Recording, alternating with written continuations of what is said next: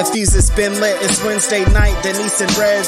Post Dynamite, come and get your Easter eggs, it's a dub. Middle of the week, it's AE-dub. Dynamic wrestling and end your night with us, it's a must. It's Dynamite, it might combust. Speak now, we're gonna give you all the recap. Live on YouTube is where you see that.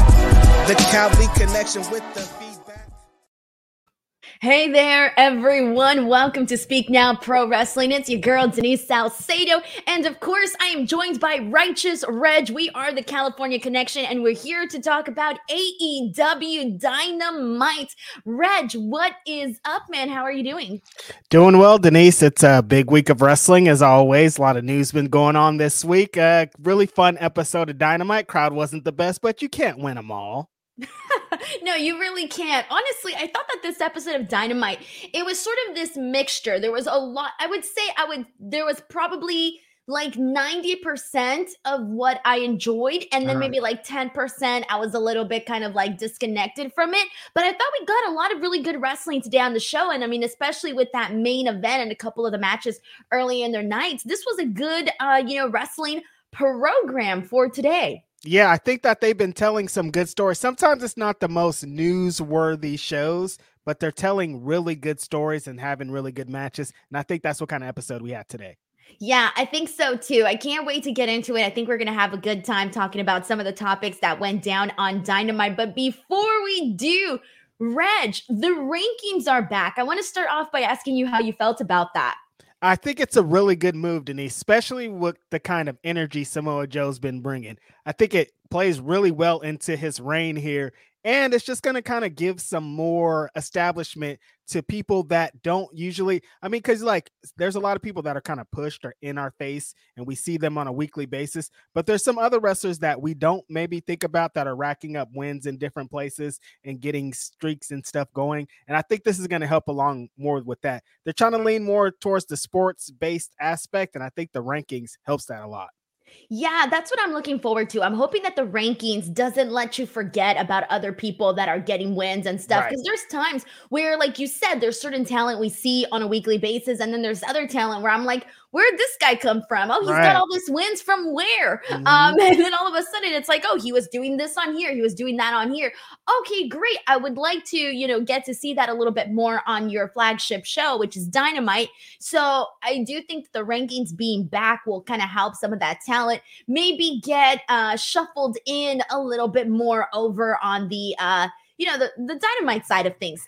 We got 2 super chats. I'm going to kick things off. So let's go. BTW, if you guys want to get your questions, your comments, your statements, your hot takes, your cold takes, whatever it is, read here on the stream and also help support this podcast, you are more than welcome to send in a super chat at any point. Thank you so much to Shao Din Jackson for gifting 5 DWO memberships.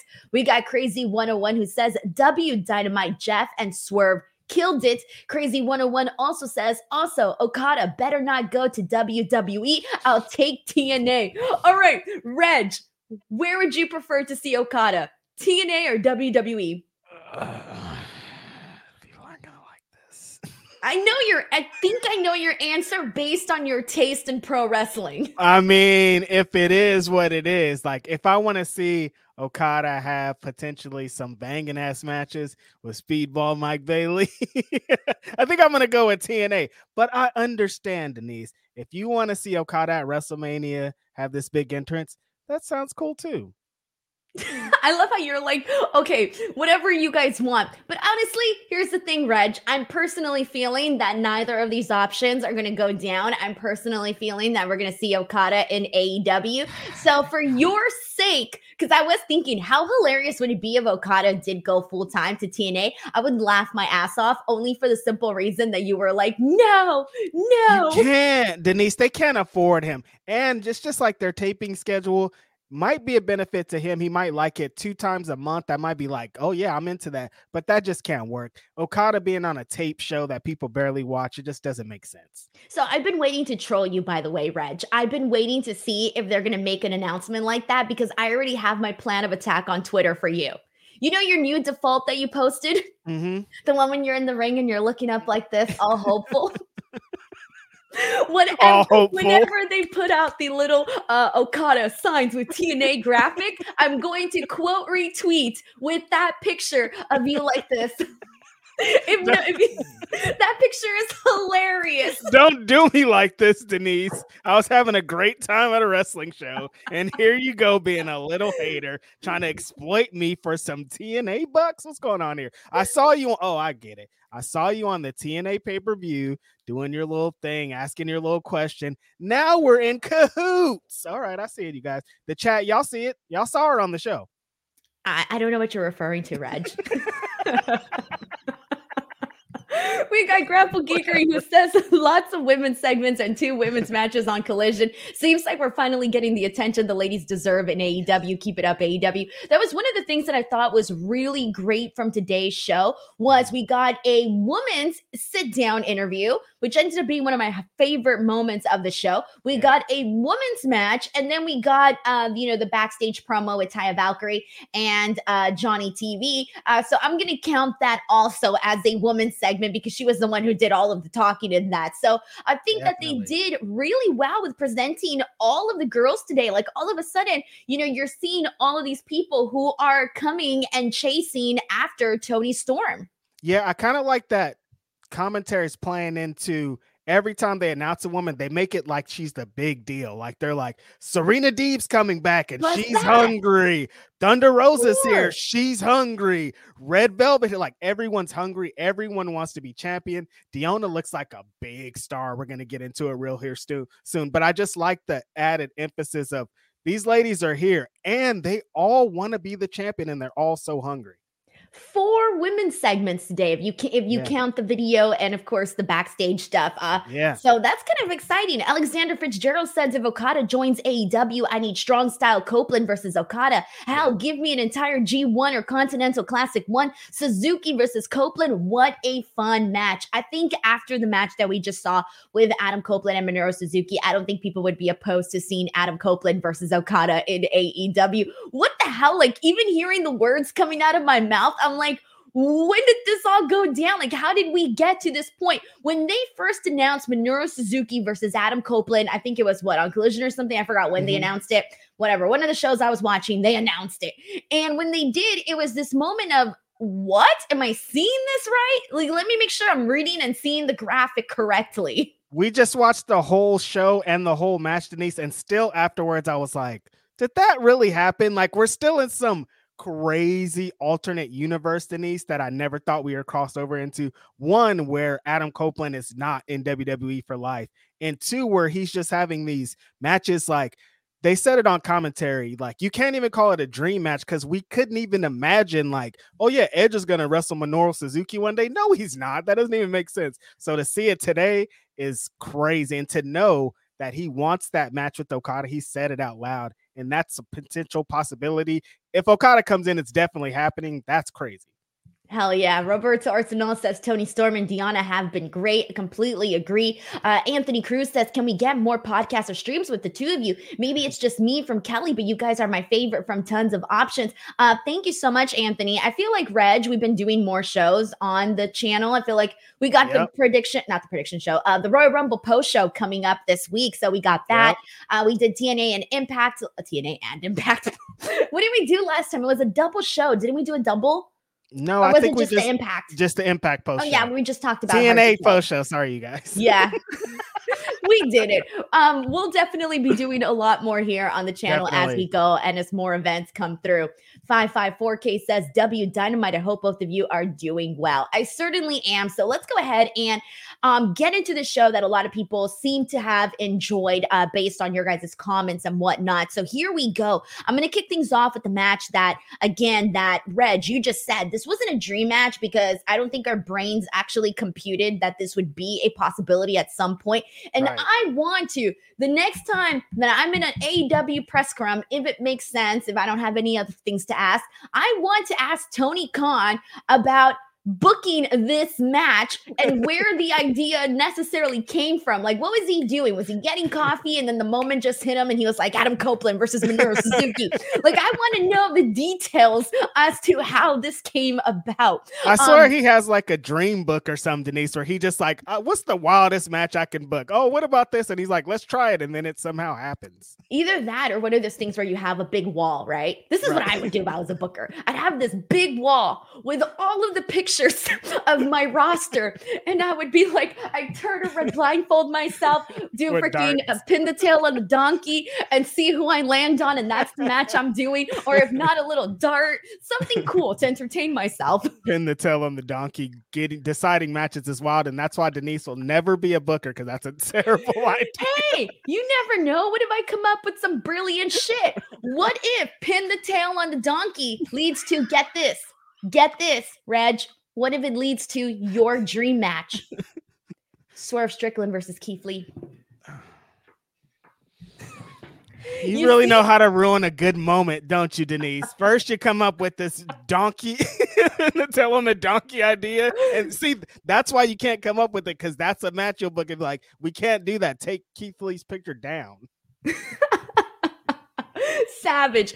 All right, so Adam Copeland, Minoru Suzuki. This was definitely, I'm just going to say it. I know that the work that Adam Copeland did with Christian Cage, it was definitely great. I don't want to take away from that, but I think this was my favorite Adam Copeland match in AEW, because we kind of saw him step outside the box. I mean, at one point, he's going to a spear. Minoru Suzuki gets him with a knee. We see them do a couple of little slap exchanges. We see Adam Copeland spear Minoru Suzuki through a freaking barricade at one point. I mean, this was kind of different for Adam. So with that being said, like, how'd you feel about this matchup? Yeah, Denise, look, I've been watching this guy since 1999. I remember when he debuted in 1998, came through the crowd with his little gothic boy gimmick. First match, he almost broke a guy's neck. He did a tope over the rope. Hit a guy, one of the wrestlers, almost broke his neck. Crazy way to debut. That was all the way in 1998. Been watching his whole career, Denise. Never, ever, ever in all those years have I seen Adam Copeland in a match like he was in today. This was like if he went to New Japan, Tokyo Dome, and they were just like, have a Japanese match. This was like the first time we've just seen him stand and strike with fools. Like, there's no sports entertainment here. Like, they started the match just beating each other up. And the whole match is, I'm trying to beat this old man up on both sides. Like, Suzuki's like, this is fun. I'm wrestling a WWE Hall of Famer 2-time, 5-time, a million time. This guy was a main event of WrestleMania, and we're just slapping each other in the ring. Like, just so much fun. The counters are great. Edge trying to outstrike Suzuki is like, don't try it, but he tried it and he kept up with them. The spears were awesome. He had to use the little turnbuckle in the end to beat Suzuki because he's a madman. I love Suzuki getting up like the Undertaker and then scurrying into a rear naked choke. Just a really fun work all around. And like I said, seeing Edge in a match like this, Adam Copeland, his name is Edge, whatever. Seeing Adam Copeland in a match like this after so long, and him doing a Suzuki style match was really a sight to see, Denise. Like, this is the type of match when he was announced as coming to AEW. This is the type of stuff we wanted to see, and to see it just on a random Dynamite is so cool.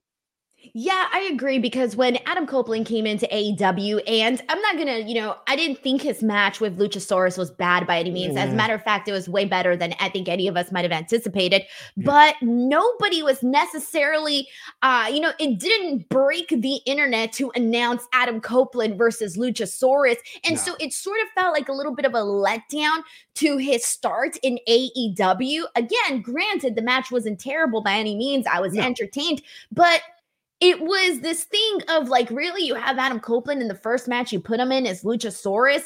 And then, of course, he tells this program with Christian, which we're still telling this program. But I think even then, it's not something that is totally new, because I think a lot of people expected them to tell the story between Adam Copeland and Christian Cage. Right. Now, this was the first thing that I would say was different. And now he's been doing the open challenge matches. What does he call it? The Adam Open. I forgot what he's calling it on Collision. The Cope Open, thank you. Mm-hmm. And we've been seeing him in these matchups with random people. Like we got him in a match with Griff Garrison when I was just like, what are we doing here? I did like this Saturdays. I thought that was cool. But here's the thing. This was finally something different. This was finally a new version of Adam Copeland on AEW. Now, here's the thing. I think that sometimes we forget that Adam might not be this guy that because we've known him for all of these years on TV, I think we feel like we know him already, right? Yeah. You think you know what you're going to expect. You think you know him. Yeah, there you go. What does this song say? You think you know him. And no, if you think about it, like go back and remember some of the crazy moments of Edge's career in WWE. We all remember the iconic moment, WrestleMania 17, when he freaking speared Jeff Hardy. Like that took some freaking balls to do, man. Like when I go back and think about that, I think about how we haven't seen a moment that crazy. There's been other crazy moments, don't get me wrong, but that crazy and that precise and that extreme, it's been a very long time. And you think about that moment for him. You think about the time, him and Mick Foley at WrestleMania and the burning table. Yeah. When you think about some of the things that Adam Copeland has done in his career, like this should have not necessarily shocked us as much, is what I'm saying. No. Yeah, I think that's kind of the thing that I get along with what you're saying here, Denise, is we've seen him do everything. You would think at one point in these 30 years, he would be at some point having this kind of match with Suzuki, some kind of Japanese style, but no, we haven't. This is brand new. And it's crazy. I mean, you think we've been watching this guy against John Cena and Randy Orton, and they're not in there trying to punch his head off or chop his chest off. They're trying to have these great, fun sports entertainment matches. We've seen him in TLC matches, like you said, ladder matches, Hell in the Cell against The Undertaker. Like we've seen him at the tippy top. Live sex celebration. Also those things. Yeah, he did that to his homeboy, but whatever. We moved on from there. He's been at the tippy top of the mountain, Denise. And to kind of just go to the bare bones of what pro wrestling is, two fools in the middle of the ring just punching each other in the mouth, I think it's super cool. And it kind of sets of like you're saying, he came in and he's had these matches and they've been fun, but I don't want to say they've been underwhelming, but it's like we were kind of expecting something different. And this was different, out of the box, unexpected, after so many years to get something like this. We want more of this. Yes, that's exactly what I think is going to make his AEW run more distinguishable, and this is really like they got to do more stuff like this. I'm all here for him putting over young guys, and I think he can definitely do that. I think there's a balance, right? There's a balance of doing cool stuff like what you saw today, and then also doing a little bit of what he's been doing on Collision with the Cope Open.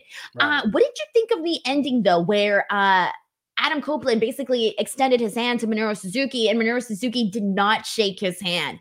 I think it plays along with Suzuki's, life, career. He would never, why would he shake your hand? Just like Adam said after it was over, like, I expected you not to shake my hand. That makes more sense.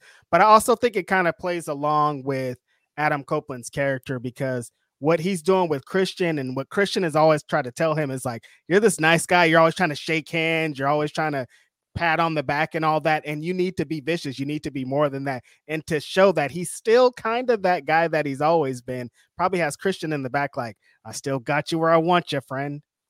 Damn right. All right, so send in your thoughts. We got a couple of super chats to get into, and this one is from Ring Talk HQ, who says, Denise, I would love to know his thought processes for booking matches. He can book some super high level matches, but when is there any follow-up? So it's like, that's something that I feel that AEW does get criticism in regards to some of the follow-up, and I don't blame it, because we've been out here, Reg, you and I, and we've talked so many times about how certain talent, the follow-up wasn't great, but then there are certain matches, for example, like this one, where I'm not expecting a follow-up. Like this was just more so a unique matchup to get. Yeah, I mean, because like there's still some stories that it's like, what about that? Like this Joker story, I don't really, the follow-up for it, and not really hitting for me. I don't know about you, Denise. There's some things that I think maybe people want to hear the rest of, but it's just like, I feel like Tony Khan sometimes just books things and he's like, I'm done. What do you, I don't want anymore. It was just a match that happened. And I can understand if people are like, we need more. But to me, I'm just like, give me the matches, dog. Like they're going to tell the stories eventually. Right. Crazy 101 says, give a swerve. This is Keith. Juan Ortega says Adam said that he never got hit that hard, stiff. I did like that where he was like, God damn, I've never gotten hit that hard in my life before. That was good. Right. Sheldon Jackson sends in a very generous super chat saying, I'm glad this match between Copeland and Suzuki happened. I enjoyed it, but I wish AEW sent more talent to New Japan Pro Wrestling because it always seems like New Japan sends talent to AEW, like Darby Sammy challenging for the IWGP Junior Heavyweight title. I feel like the only person we see over there a lot is Jon Moxley. Is that something that you would be interested seeing more of? Yeah, definitely. I think they have a roster of talented people that would be super interesting over there. I think with kind of how the developments happen in Japan and legit just how they book shows, they don't have a lot of room for things like that. And I think that's kind of why it happened. We got Jack Perry going over there. I could see more things happening like that and more of their wrestlers kind of being on the New Japan strong side. But like the straight up New Japan brand, I don't really know if it'll happen. There's a new day, Denise. Okada's gone. Maybe there's some new changes happening in the future. It should happen, but I don't know if it will. Right. I almost feel like for certain guys that it wouldn't hurt to send them over there, especially if they're not doing that much on AEW television. Right. And maybe those guys that are on the precipice are being really good, but just need that extra push, maybe that extra little bit of experience. Because we know whenever a wrestler goes on excursion, all of a sudden they come back and they're like 100 times better than they were before they left because they go out there, they, either get sent from Japan to Mexico and they go out there and they start wrestling and learning and competing with all of these different types of competitors, and then you just come out and you're better. It's like it definitely helps. So I wouldn't hate seeing those type of stuff for AEW, getting to see some of their talent that just needs that extra boost. And right now, Jack Perry, like you mentioned, he's there, and it kind of feels like this could be that opportunity for him to gain more of an edge in New Japan and then come back to AEW with this whole new glow to him on the AEW roster. Yeah, these excursions are kind of like wrestling boot camp, Denise. People that kind of are used to systems. Like Jack Perry had some independent wrestling history and he's used to like the AEW system, but not like worldwide, what they do in Japan, what they do in Europe. So to go over and kind of get these things, and it's going to be, right, they're going to throw him right into the fire. He's not going to be able to get away from anything. He's going to come back a much better talented wrestler, and he's going to have a swag and confidence that you can't get sometimes just being on American television. Right. That's what I feel too. We got Luke Thornton who says it's a new year, new me, dumbass. A+ line. Dude, I freaking loved that line so much. I was thinking, put it on a t-shirt. What are you waiting for? It's on a t-shirt tomorrow, I'm sure. Yes. AEW. New year, new me, dumbass. And I feel we can all apply that. We got Rafael Garcia who says, a good show tonight. If Jeff is going to be a heel, I'll need to hear his TNA themes that he wrote.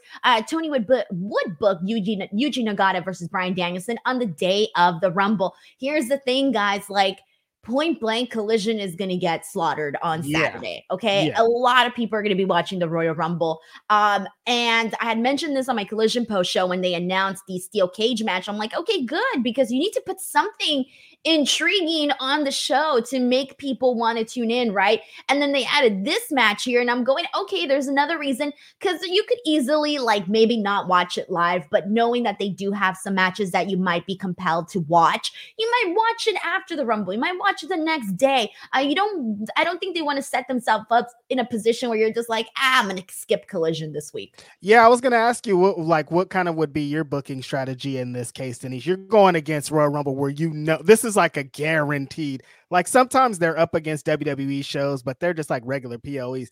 This is a show that everybody watches, and this year has a lot of buzz. Would you go with a loaded card knowing that people are just going to watch it on DVR, or would you just like have some cool or whatever matches that I might watch, but I'm not going out of my way to watch? Or would you try to counter program and go with like the hottest card you could do and put like Bryan and Danielson in the world title match?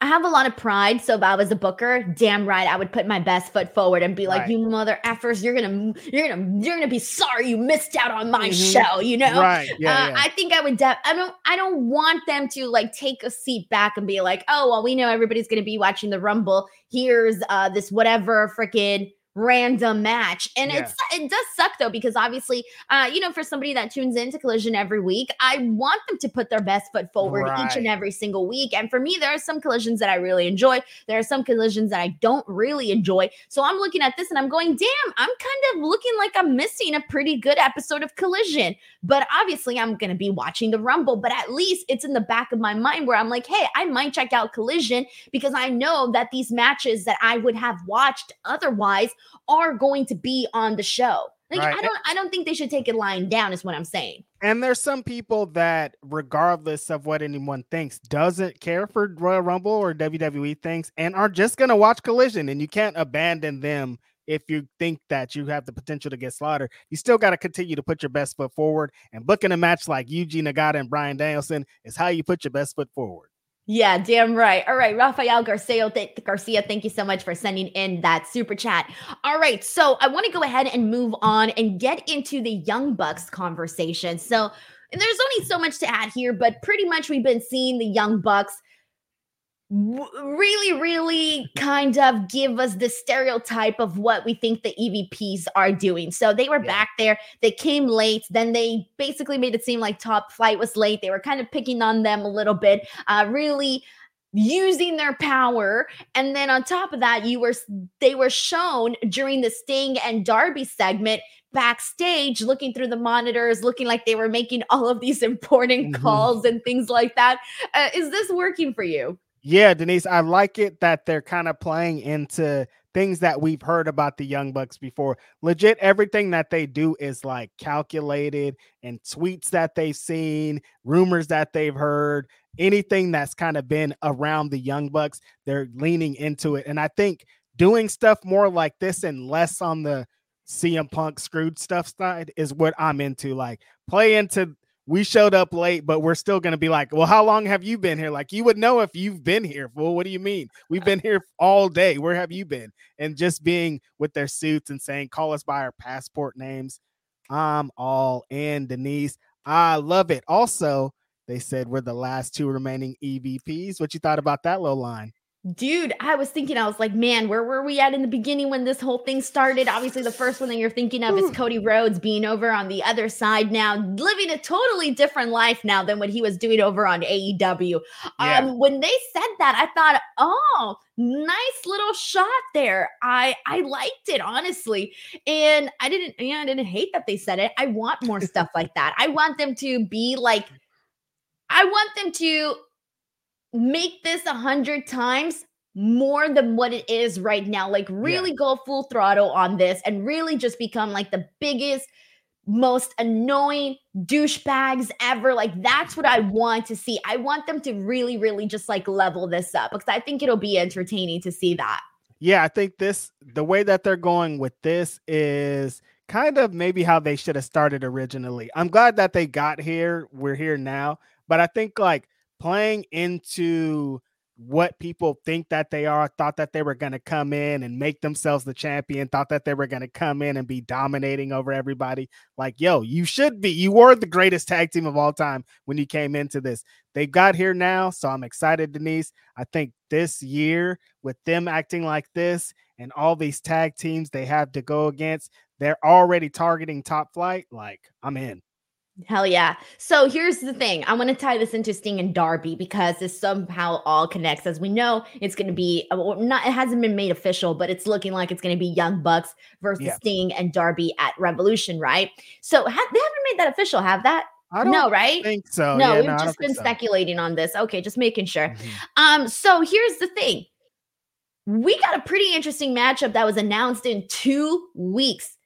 Sting and Darby are going to be going for the AEW tag team titles against Ricky Starks and Big Bill and their Phoenix show on Dynamite. Dang, I don't think people were really expecting this. Do you smell a title change here? I mean, Denise, we talked about it on this show. There was these ideas of one of these tag teams going into Revolution as the champs.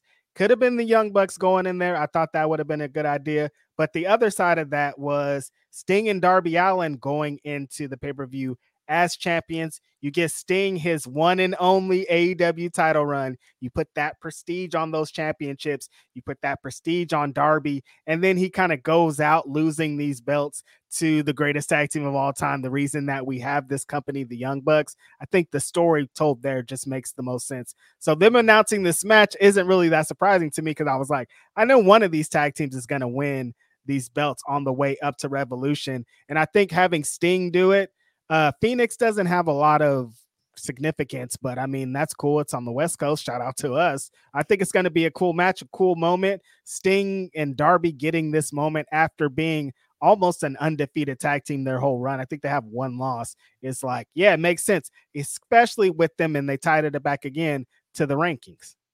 You know, for me, what I like about this, so you mentioned the scenarios that you had painted out a couple weeks ago.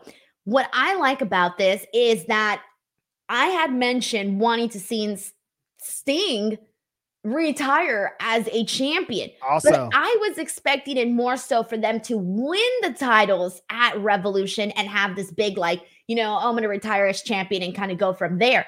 I wasn't expecting them to get the titles possibly before Revolution. So now I'm looking at this and I feel like there's no way Sting and Darby lose this. And instead they go into Revolution as champions. That's telegraphing the win then, Denise, right? Because there's no way in the world you have Sting lose before Revolution, or do you? I hope not. Does that take away from Revolution if he loses? He's lost a bunch of times in his career. I don't want to see Sting lose at Revolution. I want him to keep his winning streak in AEW. So does that take away from the match at all, where you know what the winner is?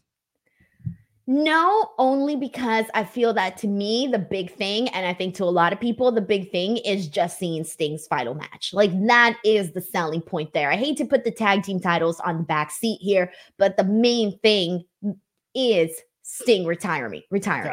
Yeah. So he's going to win those belts.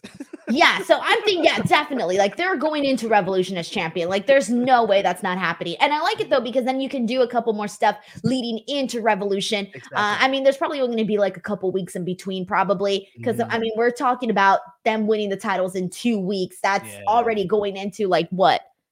February? Yeah, I think there's like 4 weeks after that or something like that. Yeah. So it's not that much time, but regardless, I think that I like what they're going with this, though, because it wasn't the route that I necessarily expected them to go into. Yeah, and they have 2 shows now, Denise. So 4 weeks worth of shows is, 8 shows, or 2, 4, 6, 2, 4, 6, 8 shows at this point, where they could tell the story. That's 8 matches they could potentially have as the tag team champions. So they could tell some more stories on the way up, add a little bit more prestige to these championships. And then, I don't know, Denise, I forgot about your little theory of he could potentially retire as champions. What if he won at Revolution? They retire the championships and create new ones or something? I don't know. There could be some kind of, like, in sports, they have jersey retirements. What if, like, Sting had this belt retirement? They get a new belt. I don't know. It's an idea. So then, okay, if Sting and Darby go in as champions to Revolution, which I'm expecting they are, and then they go up against the Young Bucks, does this flat out mean the Young Bucks are winning?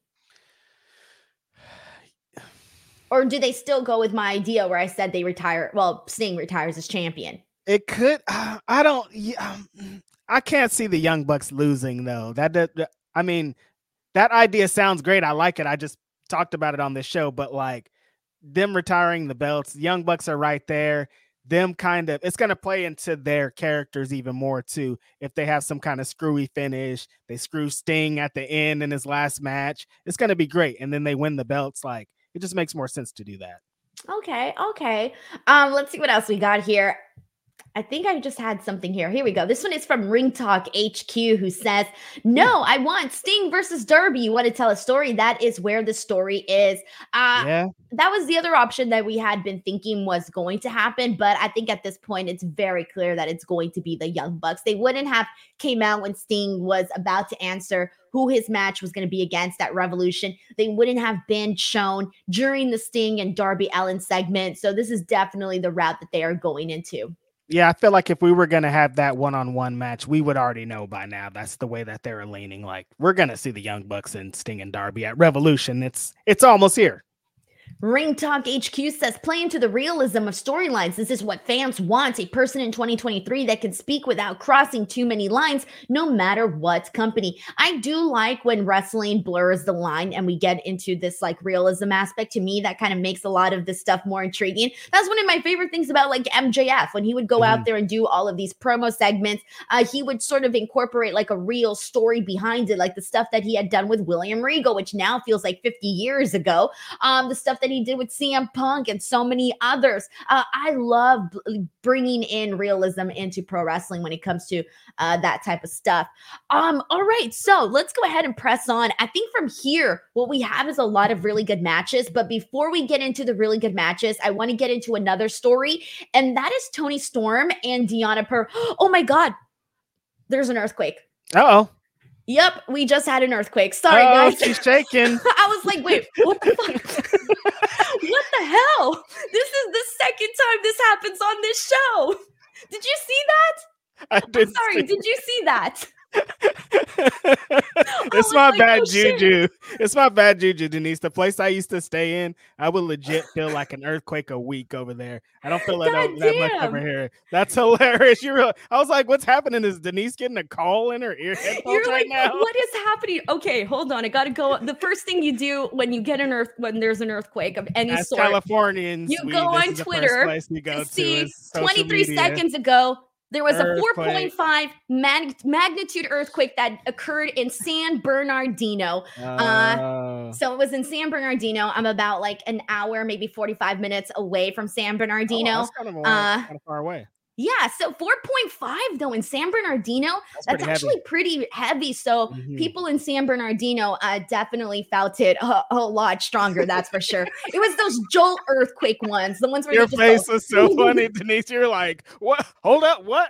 It's like you're getting like a special message, like you're a newscaster. Hold on, we're getting something's going on. News. I mean, I did break some news. Yeah, it was breaking earthquake. News. Breaking news, I'm shaking over here. This really is the California connection. God damn.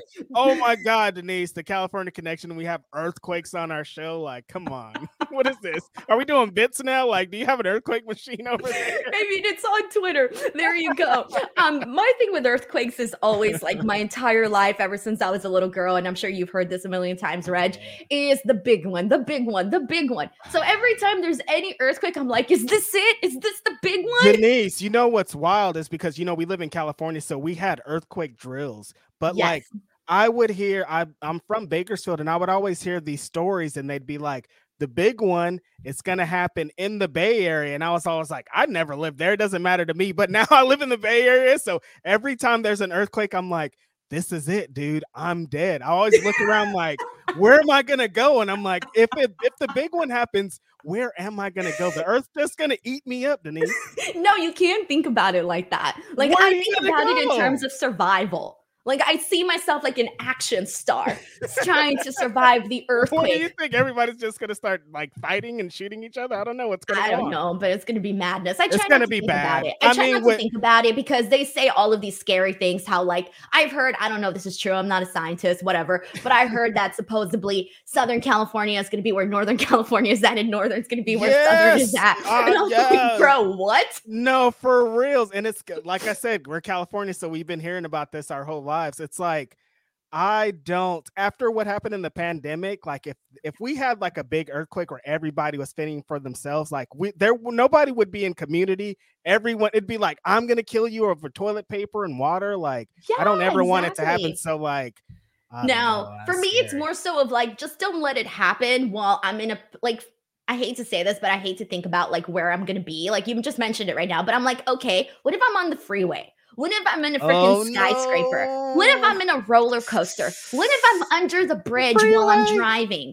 I think the freeway is probably the scariest thing, because especially you live in LA too. Like California traffic is so bad. There's so many cars all the time. What if you're taking like a shower though and you're naked? I've been in an earthquake before when it's been in a shower one. What'd you do? You just start spinning around. You panic because your instinct is to turn off the water before you run out. So you're killing your survival time by turning off the water. Yeah. You're already dead. Like those seconds, those are precious seconds. But I'm like, who Leave the water on, Denise. I'm not a savage. I'm going to turn off the water and oh then my run. God. Oh, she died because she had to turn the water off. Like, oh yeah, we saved water, but my wife's gone. This is crazy.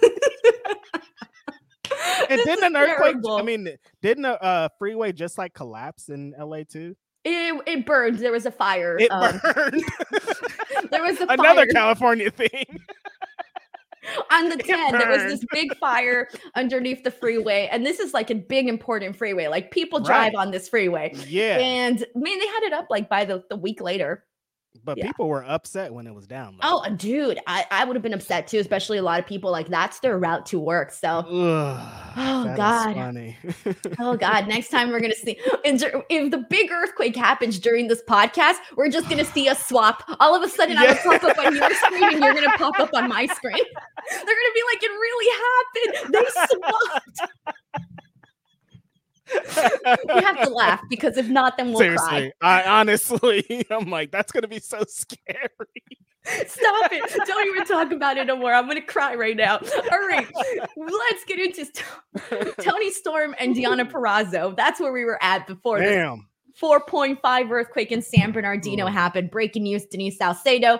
Speak now, 13. Man. You get it? K-Count 9. Yep. Got you. Yeah. I got you, Denise. You're here. You got it. Just making sure. You landed it. I'm going to use that. That's going to be part of my demo reel. I'm going to apply to the state weather station and be like, yo, look at this. I broke the news. Breaking news. It happened on my show. Toni Storm and Deonna Purrazzo. They had a phenomenal sit-down interview with Renee Paquette. Love that they actually did it on the stage with all the people there, all of that. So Toni Storm basically had this really good line where she tells Deonna, I heard you were body shamed recently. She pauses and I'm going, oh no, where's this going? Shout out to Toni for being brave to do that pause right after that line. Because I felt that pause went on forever. God. And then she says, but that's ridiculous because I think there's worse things about you that we can shame. And I'm like, okay, I did not know where this was going. Where was this going to go? And so basically what we get here was this back and forth between Toni and Deonna. Toni puts over Deonna for being a great technical wrestler. Deonna kind of brings up their past and who Toni Storm used to be and basically told Toni, that's the version of you that I want to compete against. And then she did something unexpected. I'm sorry, but I did not know that they had matching tattoos. Did you know this? Like, is this known information? I didn't know. If it is, I did not know. This is the first I ever heard of it. Yeah. So all of a sudden, Deonna Purrazzo pops up and she's like, show us the ankle. And I'm like, what's going to be on the ankle? Like, what's going on with the ankles? And then all of a sudden, they have matching tattoos. Right. They end up fighting, throwing shoes at each other. This was awesome. What did you think of it? Yeah, Denise, you didn't bring up the coolest part of the whole thing, the half black and white screen. Oh, yeah, that was really cool. Yeah. Some Wild Waste production put together this thing. I thought that this was a great way to kind of introduce Deonna, because we've already seen Deonna have a match, which is the perfect way to introduce a wrestler, never forget. But I thought that the crowd knowing that Deonna really knows who Toni Storm is and not just coming in being like, oh, we came up, or I know you are, kind of like Mariah May's story of like, I know who you are, but as a fan, Deonna's like, no, I know who you are because I was there in the trenches with you. I was there in Japan where we were eating ramen noodles on the floor and being dirty and getting drop kicked in the mouth. I was there from the beginning, and I know it's not this person that I see now. I thought it made her look super strong. At the end, when she held up the belt, she looked like a big star, looked like it belonged on her. But Toni Storm, I think in this role was just so good. Everything that she was doing, her lines were great. The little look that they had with the black and white, she played her role so great. But I think the most important part of this was they made Deonna look like a credible threat. She looks smart. She looks great in the ring. She looks like somebody that could potentially beat Toni Storm. She looked really good with that belt, by the way. Like, she was glowing, and I'm thinking it's only a matter of time till this actually happens for Deonna, where she becomes champion. Yeah. I love how fast she's gotten here because, she came right in. They didn't stall. They went right into this program with her and Toni Storm. And right away, a couple weeks later, she's out there raising the championship belt. I love that they're moving fast because I feel like sometimes they don't really do that. Like, there's a lot of stalling. Yeah, I think that a lot of the times they do that, but that person doesn't usually have the pedigree to kind of back it up. Deonna is undeniable, Denise. Anytime you've seen her in a place, she's been the champion there, and she was a champion for a long time. She came in with the pedigree of being the champion.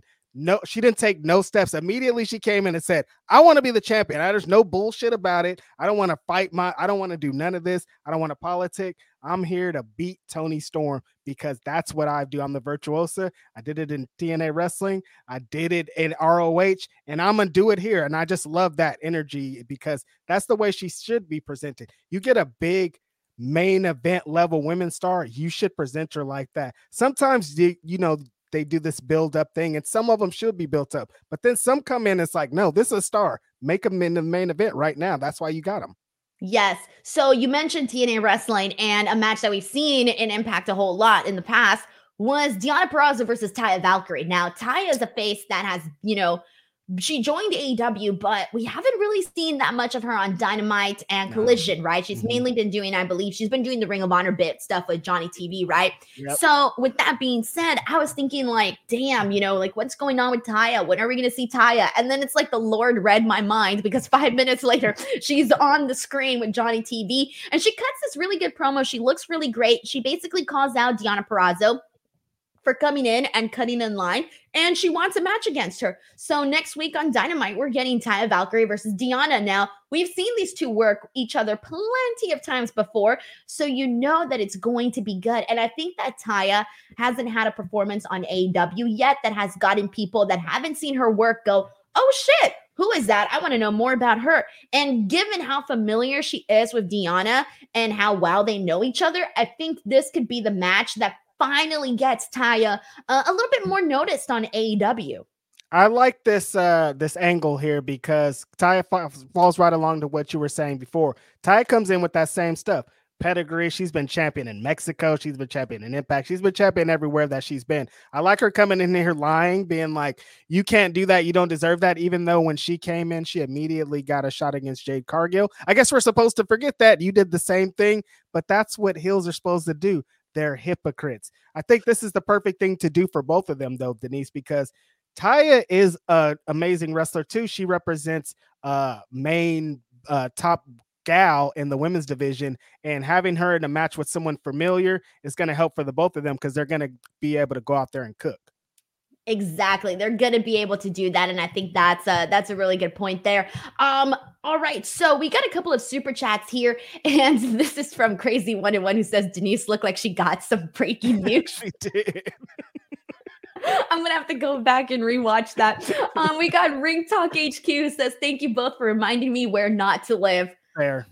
Oh, it's depressing. Will Chisholm says, I'm sorry, F this dead crowd tonight. Oh, we'll talk about that in just a second because there was one match that I thought was incredibly noticeable where the crowd was super dead. And we'll talk about that immediately following this word from our sponsors, Magic Spoon. My New Year's resolution is to cut back on sugar and add more protein to my diet to help me stay on track of my fitness goals this year. And Magic Spoon makes that easier and more delicious than ever. Magic Spoon comes in a variety pack. The 4 flavors are cocoa, fruity, frosted, and peanut butter. This pack has 0 grams of sugar, 13 to 14 grams of protein, and 4 to 5 grams of net carbs. Only 140 calories a serving. It's high protein, has 0 grams of sugar, keto-friendly, gluten-free, grain-free, and soy-free. My favorite flavor is the fruity one.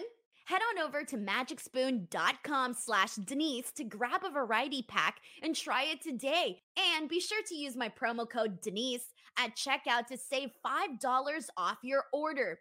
And Magic Spoon is so confident in their product, it's backed with a 100% happiness guarantee. So if you don't like it for any reason, they'll refund your money, no questions asked. Remember, start the new year off right with a delicious bowl of high-protein cereal at magicspoon.com/Denise and use the code Denise to save $5 off. Hopefully that earthquake doesn't happen while you're eating your cereal. You're going to be splashing around everywhere. My favorite is still you trying to open the bag. You're just like, I know. I'm like, smile. Get you some Magic Spoon, you guys. Good cereal.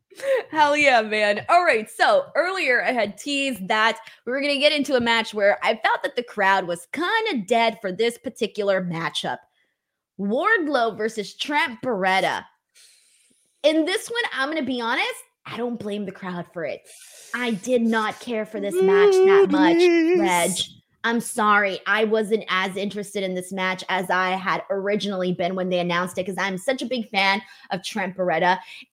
But I just don't think that him and Wardlow had the chemistry that was needed to really make this match feel extra special. And the crowd was dead for a good portion of it.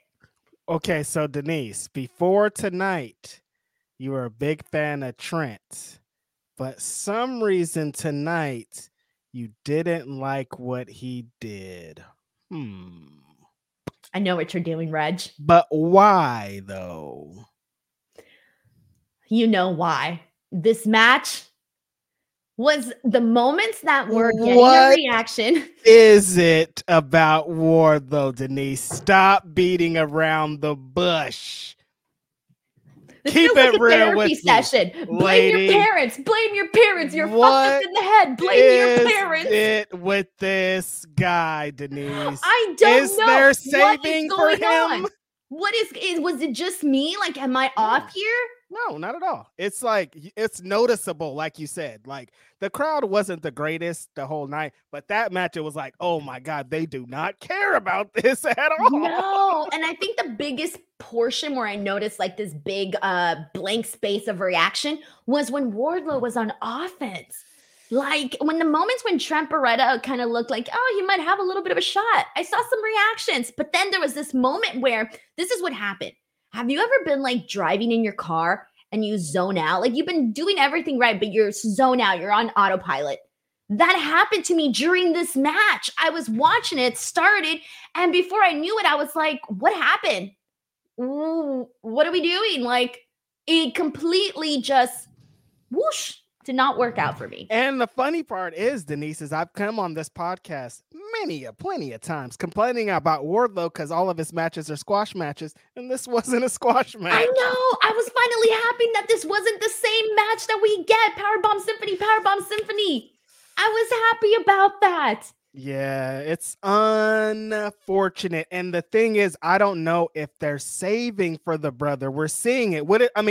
If we maybe put him in with some top stars and like a Haas match with Hobbs and Miro and the big guys and let him throw those things, there's a way to get him back. But doing what's happening now, and like I said, him still being the little background character for the Undisputed Kingdom, not working. No, this one just wasn't it. I don't know what you can do. I think your idea of maybe having them in meaty matches with meaty men, yeah, that might be the best thing. Put him in there with your powerhouse Hobbs, with your Miro, Lance Archer. Mm-hmm. Maybe that will help. But it's like this was just really noticeable that it wasn't really clicking here, and I felt bad because I'm like, you look at Wardlow, he is everything that you would think a pro wrestler would look like. Like I look at him and I go, yeah, he'd kick my ass. He'd kick that guy's ass. Like, I'm scared of Wardlow. Looks great. But then unfortunately, just it kind of falls a little flat. So this is like when JBL's favorite Randy Orton line. If you were to build a pro wrestler from the scratch, blah, blah, you would build Wardlow. You'd be like this create a wrestler like big giant Wardlow. He looks great. He moves. He does flips and shit. But like he can do cool things for a guy his size. Something's not clicking. What is it? Is it lack of confidence? Is it just the wrong opponents, the wrong stories? Yep. All of it. Okay, all of it. You got to just start from scratch. Scratch everything we know about Wardlow. From scratch, though. Change the brother's name. Get him a new name. Call him his name, David Jones or whatever. I was going to say, is that his real name, David Jones? Louis Galindo. I don't know what his name is. Call him his real name. You got to wash him clean of that stench, Denise. And it starts from the bottom. Change his name, change his gear, change his song, change his way, his in-ring style, change everything. Because there's still something there. But what's happening now ain't working. So it's Michael Austin, by the way. That's his actual Michael name. Austin. That's a great name. But you already got all these other Austins, you know? You know, earlier I was thinking kind of funny on the side note. Our friend needs to change his name. It's going to be Will Ospreay, Will Hobbs. You're like the third Will. Oh, are you talking about Will Washington? I was like, are you suggesting If Will Ospreay changes if there's a totem pole, it's like Ospreay, Hobbs, Washington. You got to get a new name. You got to get a new shoot name or work you name. rank in dude. the bottom of the Wills. Listen, it's Ospreay, one of the greatest wrestlers of all time, my big homie, and then Will. Yeah.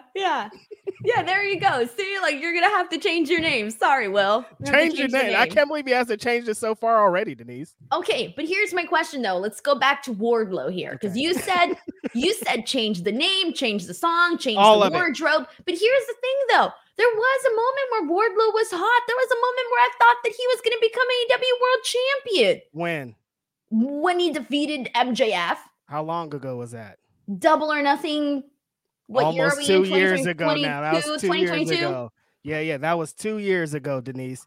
Like I said, and like we saw with our own 2 eyes, when my big homie bust in that door during that media scrum, it was all over for Wardlow. He smiled like a little heavy. Oh, that's cute. No, you got to throw this table and fight this fool because he just came and disrespected your title thing. He hasn't recovered from that. He has to come out maybe on the show and be like, Will Hobbs, I haven't forgot about that. Let's fight right now, motherfucker, or something, because like that is stuck on him. People didn't even see that, but that stench still circles him.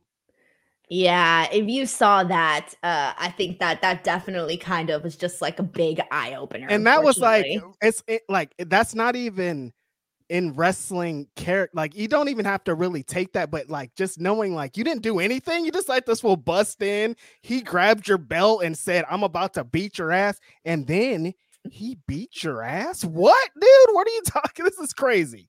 I just don't know, man, because I thought that him joining up with the Undisputed Kingdom was the rebrand, I guess, or was him starting from scratch. I knew what time it was. I knew it wasn't going to work because, like I said, Denise, his whole fight was, I was stuck in MJF's shadow. Why would you go and be in someone else's shadow? That doesn't make sense for your character, dude. You're already starting from the bottom. You're telling me you hated this, and then you went and did it again for somebody else.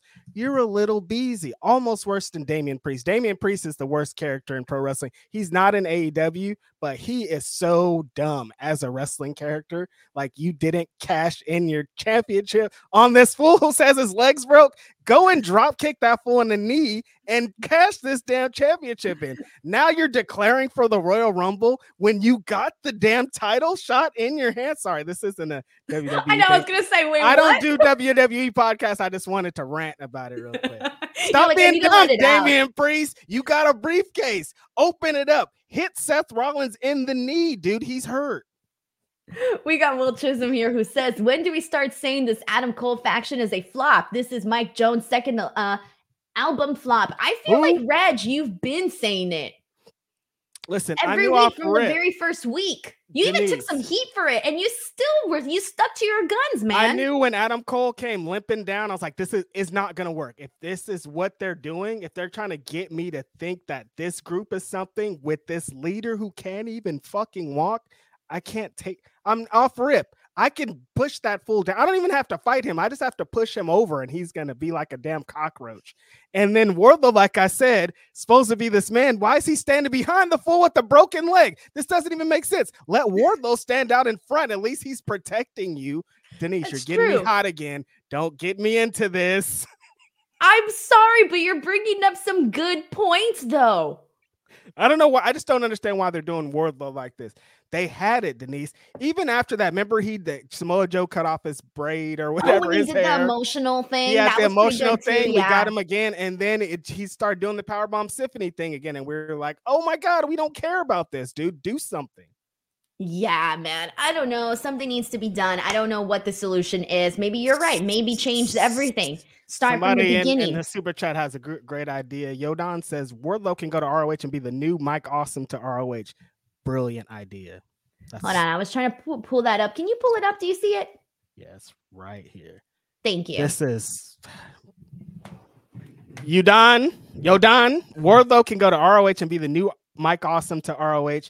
Is such a great idea, you guys. You don't even understand. but we'll see. He's supposed to be this main event guy, Denise. The whole thing that Adam Cole's been saying is Wardlow's going to win the belt and then give it to me. But no one in the world, there's not one person besides Wardlow and Adam Cole that want to see Wardlow win the belt. There you go, man. All right. Well, if anybody has any brilliant ideas, you guys can go ahead and send them in. But let me tell you what was a brilliant idea, Reg. Penta versus Hangman.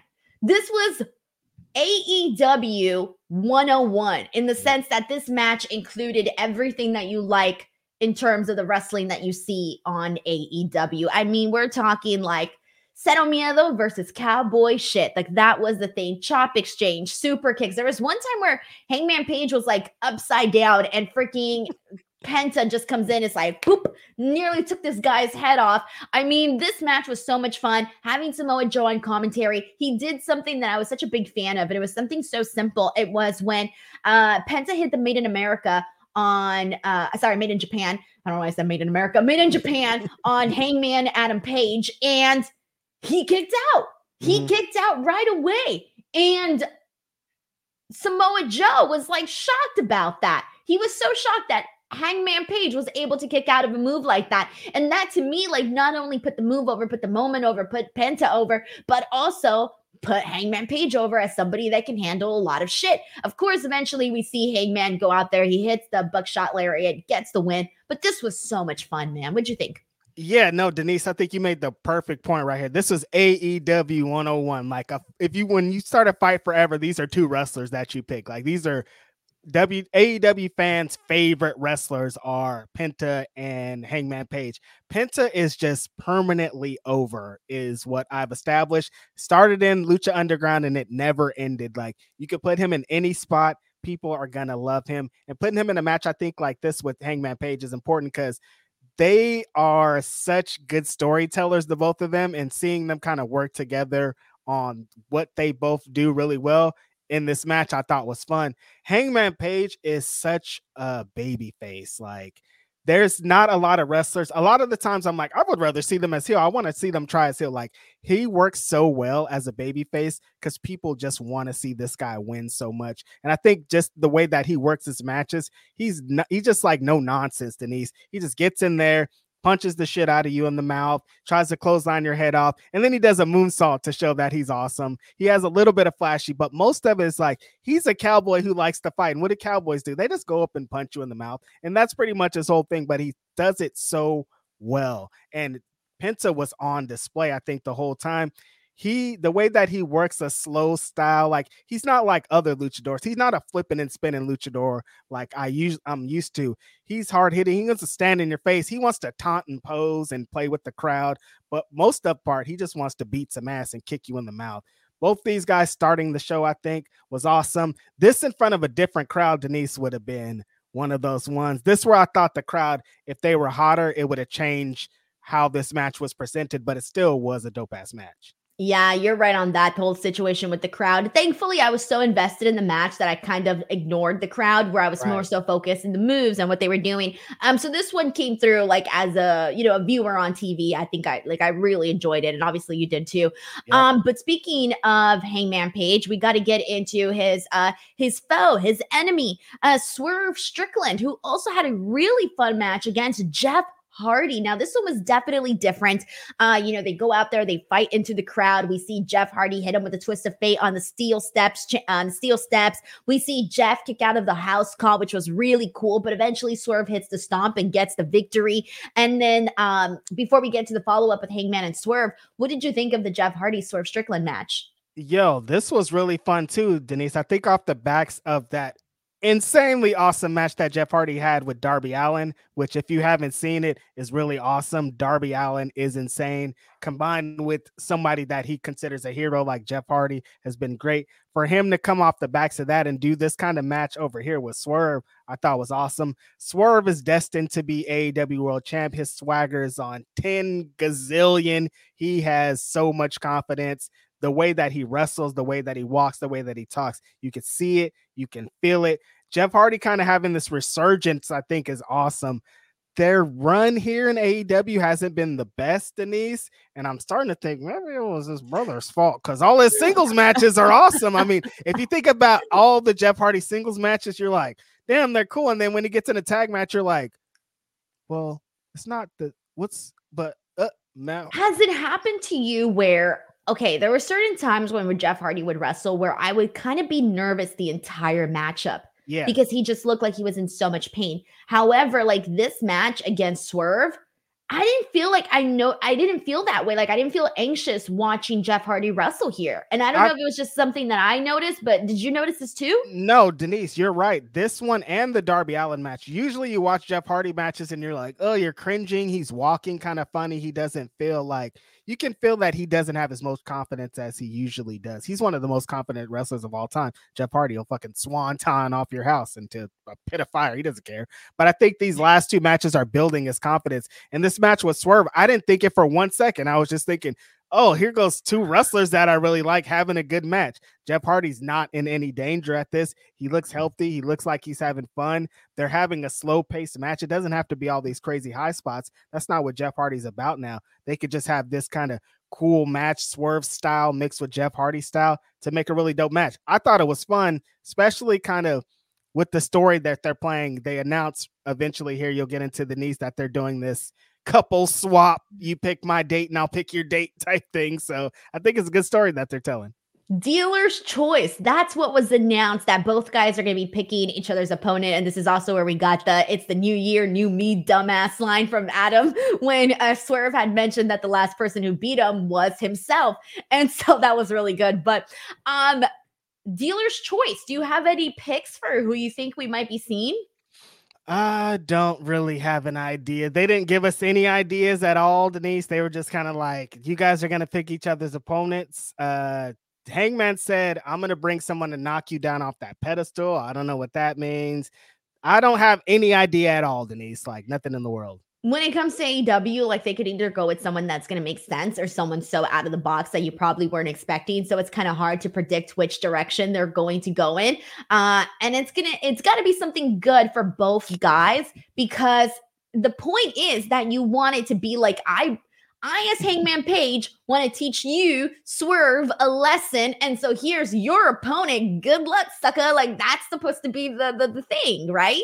Yeah. I think they're saying Keith Lee. Man, that's the worst. Stop it. Imagine it is Keith Lee. You have been swerving this, man. What's finally happened? But no, didn't Keith Lee already announce that he's going to be doing like surgery and stuff? So he's out the door. I mean, in terms of like an option. Not going to be Keith Lee. But yeah, Denise, I honestly don't have an idea, because usually kind of in these situations, they feed us a little bit. But, you know, AEW, they like to keep their little mysteries. Tony Khan loves to turn the lights out and have people show up. Oh, no, let's not do that. Just like bring out the person, hit out their song. I know that one gets you, Denise. That's why I said it. Done, Reg. Done. Like effing done with turning down the lights. Done. I know that's a trigger for you, Denise. That's like, honestly, it went from being, turn off. Yeah, it went from being one of the coolest things where you're like, oh, I'm really anticipating what's going to happen to not this shit again. Literally, that's my reaction now. Whenever the lights go down, I don't even get excited anymore. Yeah, no, there was a time when they started to spam it. There was one show they did it like 5 times, and it was like, all right, it's like, let's maybe reel it in. But it's because Tony Khan is an ECW young boy. That's an ECW trick. Paul Heyman loves that trick, and he's going to keep utilizing it. I hate it. All right, we got 2 more matches to get into. The Acclaimed versus the Gates of Agony. What'd you think? Oh, was that bad for you, Reg? Are you a fan of the Bang Bang Gang? I forgot. Bang Gang Gang.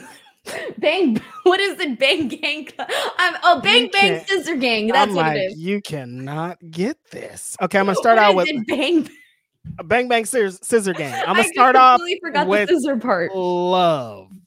Bang Bang Scissor Gang. The Bang Bang Gang theme, hard. It hits hard. It hits even harder than the last time. I'm like, oh, this is really great.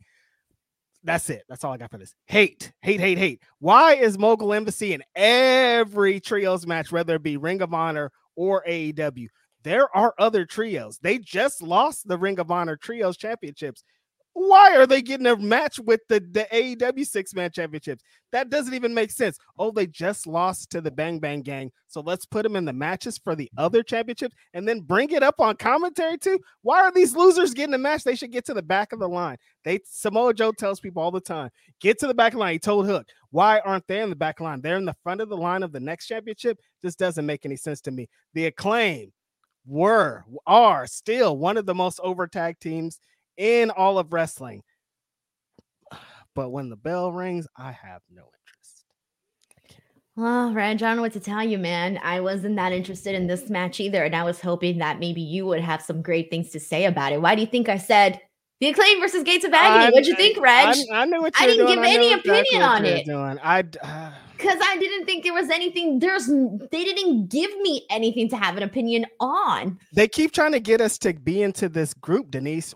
Do you care about the Bang Bang Sister game? I cared on Saturday on Collision. I did like how they came together. I cared that day. I cared on Saturday, but today you didn't care. Today I didn't care. I did care on Saturday, but I'm kind of reaching, to be honest. Like, I'm making myself care. Yeah, exactly. Something that I'm like, so like, oh my God, that's so cool. I'm just going, all right. It's just fine. Because they're putting it in your face. And you're like, all right, that's yeah.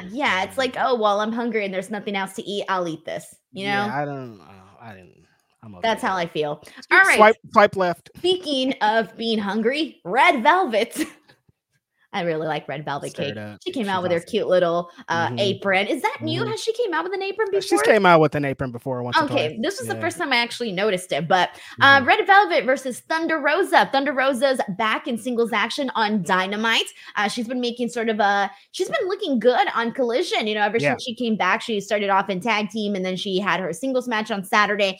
And then now she's here on Dynamite wrestling again. I really liked this match with her and Red Velvet. I like how both of them kind of had each other's number during this, and they were both kind of showing off a little bit to each other. I thought that was really great. But Thunder Rosa has been looking really good since her return, honestly.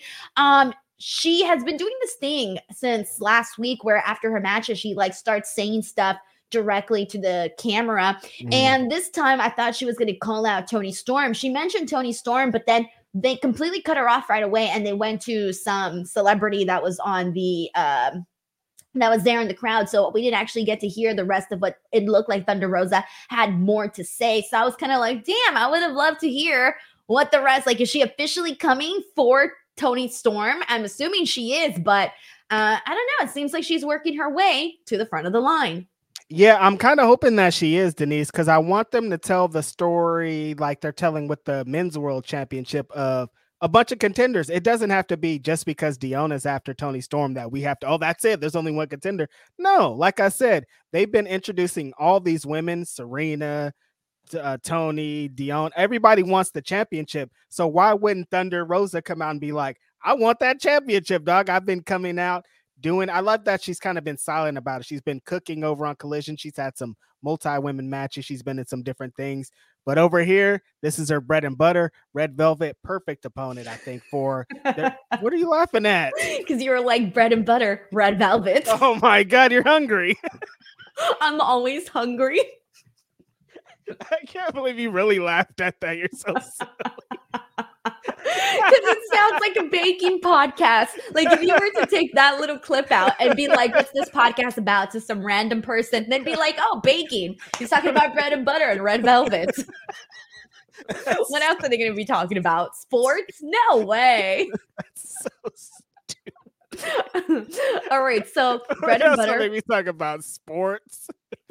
Bread and butter. I don't know, Denise. Great match. Thunder Rosa and Red Velvet. Two tremendous ladies. I love them. More fire. But I also wouldn't be mad if Thunder Rosa went and challenged for the TBS championship too, because I think she could be the leader of Collision, just having fire matches as a TBS champion every week. I think would be really dope. So I don't know. Anything. The sky's the limit for Thunder. Thank you to everybody who has our back here on the chat. It looked like she said that she had mentioned Julia Hart's name after Toni Storm. See, I didn't catch that at all. Right away, they went to like something else, and I was like, I heard Toni Storm, and then that was it. I didn't hear anything else from there.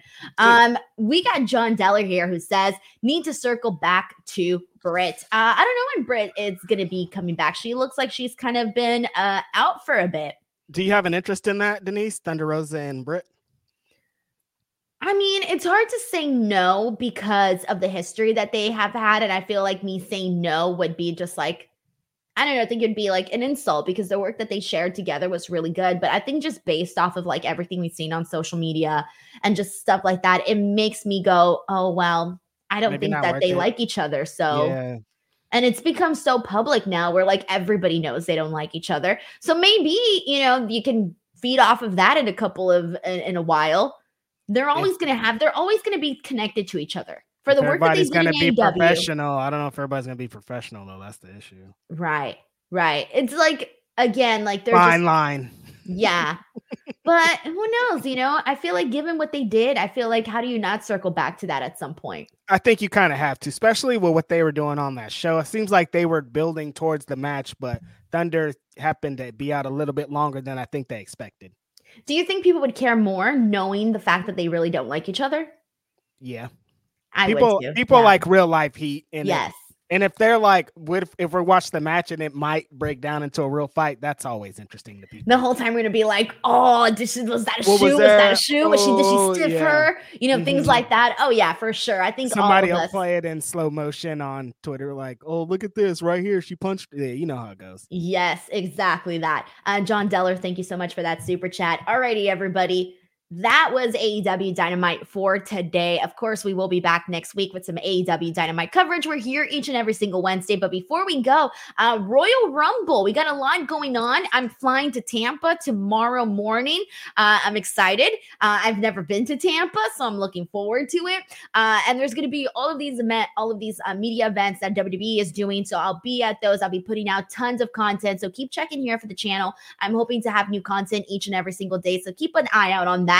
And then Reg and I will be doing a Royal Rumble post show the day after on Sunday because that was really the only day I can fit it in the schedule. So we'll make it happen. We'll be here. We'll talk about the Rumble. I'll be sharing my live experiences, all of that. So it seems like it's going to be a really big weekend.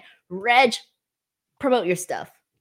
I'll see you guys on Sunday with Denise. Every Wednesday, I'm here with Denise. We're talking the AEW Dynamite post show. I'm also on with Mike and Indeed every Wednesday.